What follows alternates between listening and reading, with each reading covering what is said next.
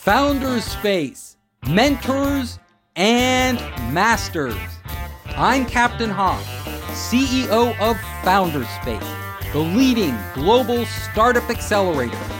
I'm also author of the award-winning books, Make Elephants Fly, Surviving a Startup, and The Five Forces. I am here today with Neil Sperling. Neil is a super connector, global world-class, and problem solver. And Neil has an amazing background.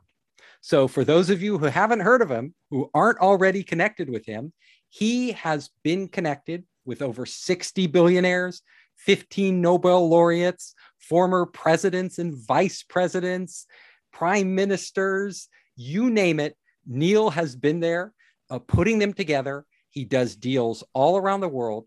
And today we're going to go deep with Neil on his vision for strategy and the research he's done around what it takes to become a genius. Neil, welcome to the show. Well, thank you very much. You know, whoever that was you just described, I'd like to meet him. He sounds pretty interesting. That's what I thought. That's why I invited him here. So tell us, Neil, about your background. Well, you know, all I can say is that there's a lot of people who have misfired a lot in life. And I'm actually somebody not ashamed to admit that failure has driven my success. And I think people can relate to that because I've been a misfit most of my life. But I found that there was one thing I was really, really good at. At 15, they tested me in school on puzzles.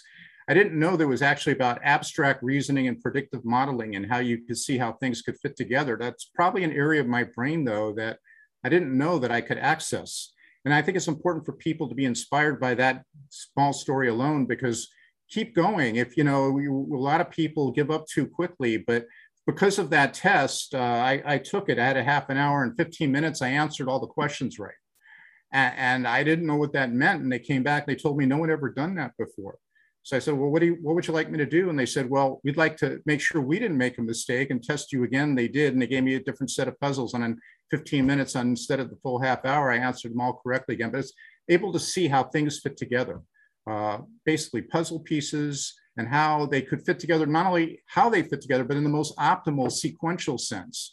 And so that led me on this journey to basically study genius, and not academic genius, but actually creative genius, and how to see how these patterns and recognize them could fit together so you can get more clarity. And so as a result, I became an entrepreneur, and you know, now I found my passion and my purpose. So Neil, tell us, on this journey, in this research that you've done into genius and what it takes to be a genius, what are some insights that you gained? Well, the most important thing was that I fell short. And so I wanted to understand why. And you have to start from a foundational level.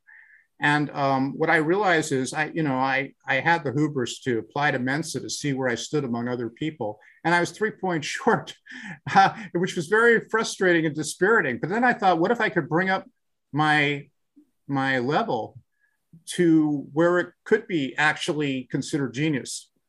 And what is that about? And what is that process? And it was interesting because I thought, you know, if I can do it for me, maybe you can do it for other people. And that led me to study 20 years worth of some of the greatest geniuses and why they were geniuses. And what I discovered is that almost all of them were college dropouts because they were frustrated and they got things quickly, but not in the way that was being measured academically, but creatively. They shared this commonality of seeing how things fit together in the most optimal sense and very quickly, and were frequently not wrong. And so I made it my business to look at people like Da Vinci, and then later on, of course, Einstein, Edison, Steve Jobs, Elon Musk, Buckminster Fuller. What I discovered is that they all had one thing in common. They were all systems thinkers. Everything to them was a system. And so that was very interesting to me because I thought if you could start getting in the groove of thinking systematically and systematically in the most optimal sense, then maybe genius was not only within my grasp, but within other people. And I ultimately learned that that is the case. Ultimately, all of these people started at different points, but they all met at, like I like to say, at the same intersection. So that's really interesting that you say systems thinkers, because you look at the really successful people in the world, whether it's Rockefeller, transforming the oil industry, Carnegie with steel.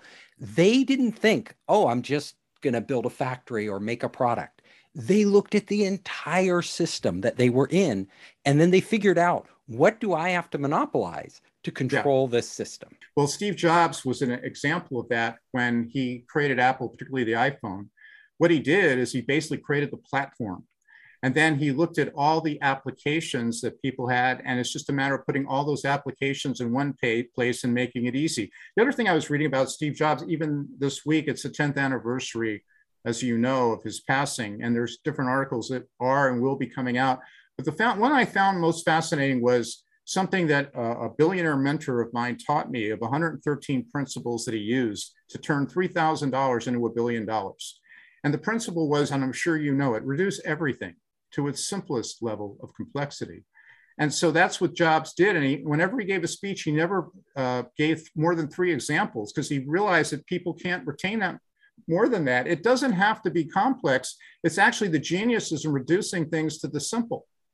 And understanding E equals MC squared are 4 simple characters. They represent an amazingly complex subject, but that was Einstein's genius to do that. And I see this repeated across many examples, just like you provided. Can you give an example of how they've used systems thinking, like ordinary people, not Steve Jobs, not Elon Musk, but ordinary people could use system thinking to transform themselves? Well, I try to get people to think this way all the time. And I've dealt with many, many startups in particular that aren't as familiar because they're not thinking as systematically. Typically, people who are far more successful, they're in the flow and they just do this naturally. So I've worked with different people, and what I find generally it's lack of clarity. So they may think that they're on step 2 when they're really on step 1, or they're on step 5 and they're really on step 2. And so the thing that I've learned with systems thinking, just to speak on a more broader level, which hopefully can help people in your audience, is that you need to look at everything, weather systems, human systems, everything is a system. Love, dishonesty. There's systems for all of these things. And some people happen to be pretty, really good at these different systems. But the point is, every system is comprised of processes, and every process is comprised of elements. And if you get into this discipline and start breaking it apart, it's like Edison looking at a radio. And he wanted to study it and see how it was done and how he can make the system better. And so any small business person, if they do that, that's the first half of the sandwich, as I call it. The second half is sequencing it properly. When you have the optimal system and the optimal sequence, you have an accelerated result that you can go out with a competitive advantage and knock down all the barriers. Yeah, I see this with companies, with startups all the time too, that I coach.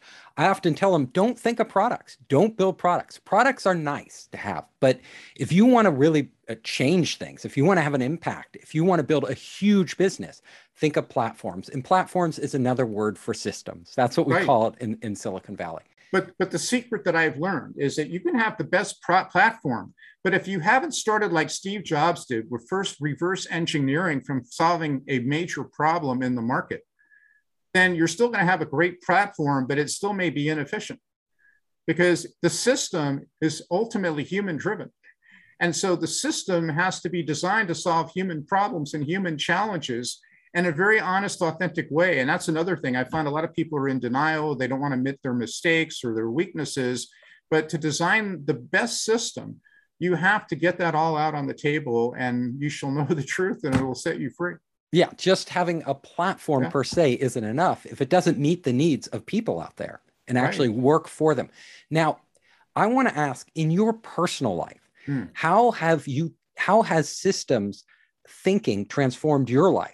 Yeah, it really has, because I see everything as a system, and I've helped people who've had personal challenges, professional challenges, business challenges, scientific challenges. I was actually flattered when I was on a podcast with Jamie Greenberg, who teaches, ultimate marketing approaches. And he said to me, Neil, I've listened to this and I really believe you've identified the system for all systems. And it was profound because I hadn't really thought about it that way. But as a result, I apply this kind of thinking in every area of my life, whether it's finding the perfect partner, or I happen to be a bachelor finding the optimal woman for me and the relationship. So how do you do that? Tell me, what systems thinking when it comes to finding the right partner in life? Generally, I'll stretch and broaden that out a little bit. For partnerships, it's about values. That's where it starts. You know, if you're going to be distracted by other things like how beautiful a woman is or how handsome the man looks, you're sticking with the superficial. So I reversed it now. When I meet somebody, I go to the core and I do a lot of questioning and trying to find out how do they look at the world? What's their perspective? That's the foundation. And if you can build a solid foundation, you can then put up the house and then put up the roof, because everything has a sequence. So I really like to get to know people and how they look at things and how they look at the world. I actually have told people, it also gets into honesty or dishonesty, which is really about dependability.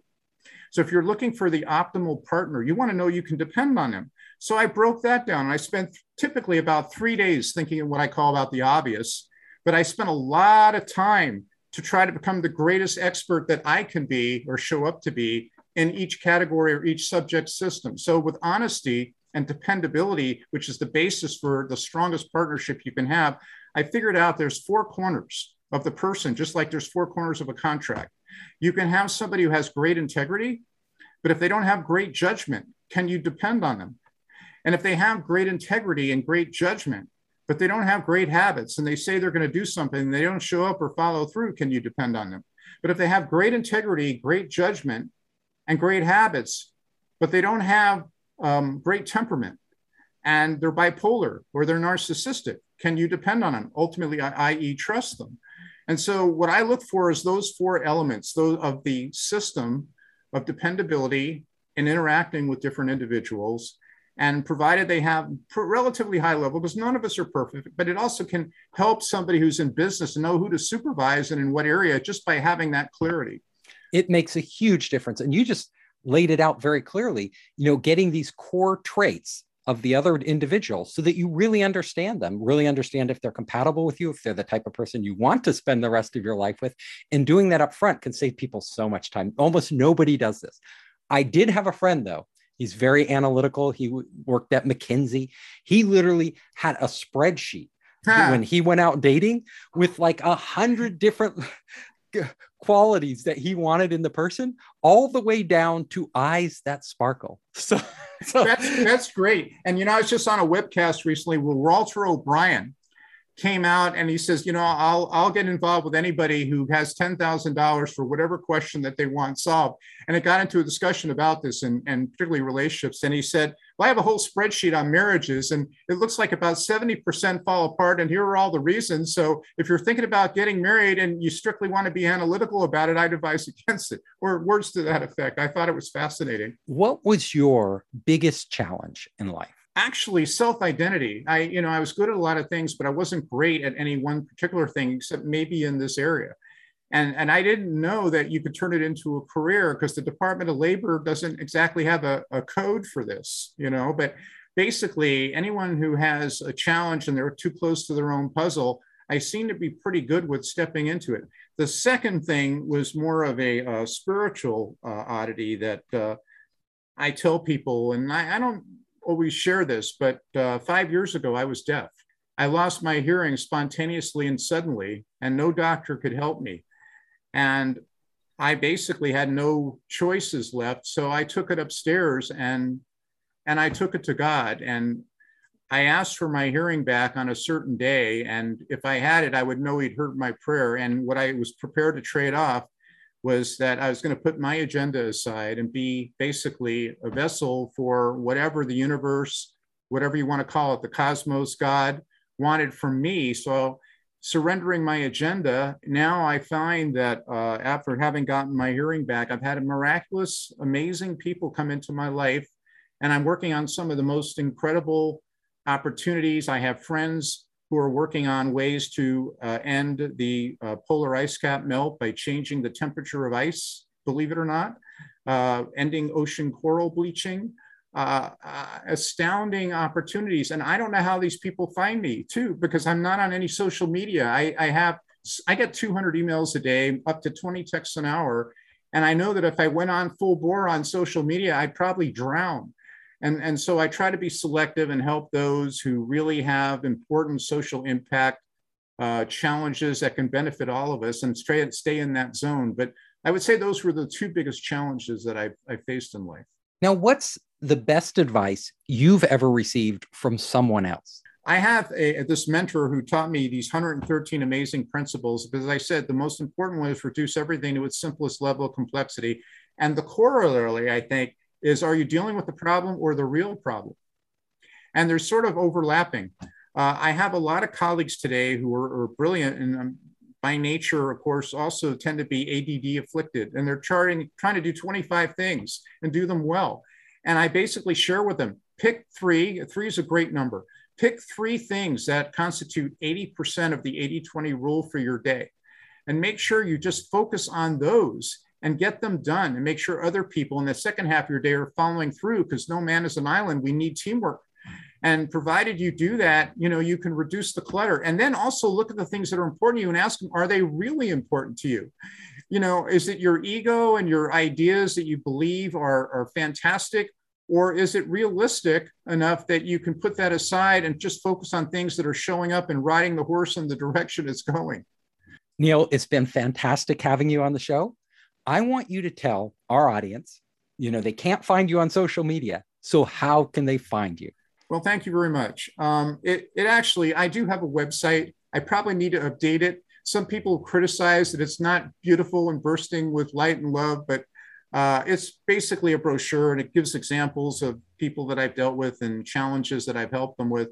And my website is World Class Connections with an S, worldclassconnections.com. People send me a note there. It'll get to me. I respond within 72 hours. I've frankly met extraordinary people just having that up there. And so I'm always welcome to talk to anybody, provided that they have a budget and they have authenticity. I hope you enjoyed the show. If you liked it, hit the subscribe button and share it with your friends. You can help us create more great content by subscribing and sharing.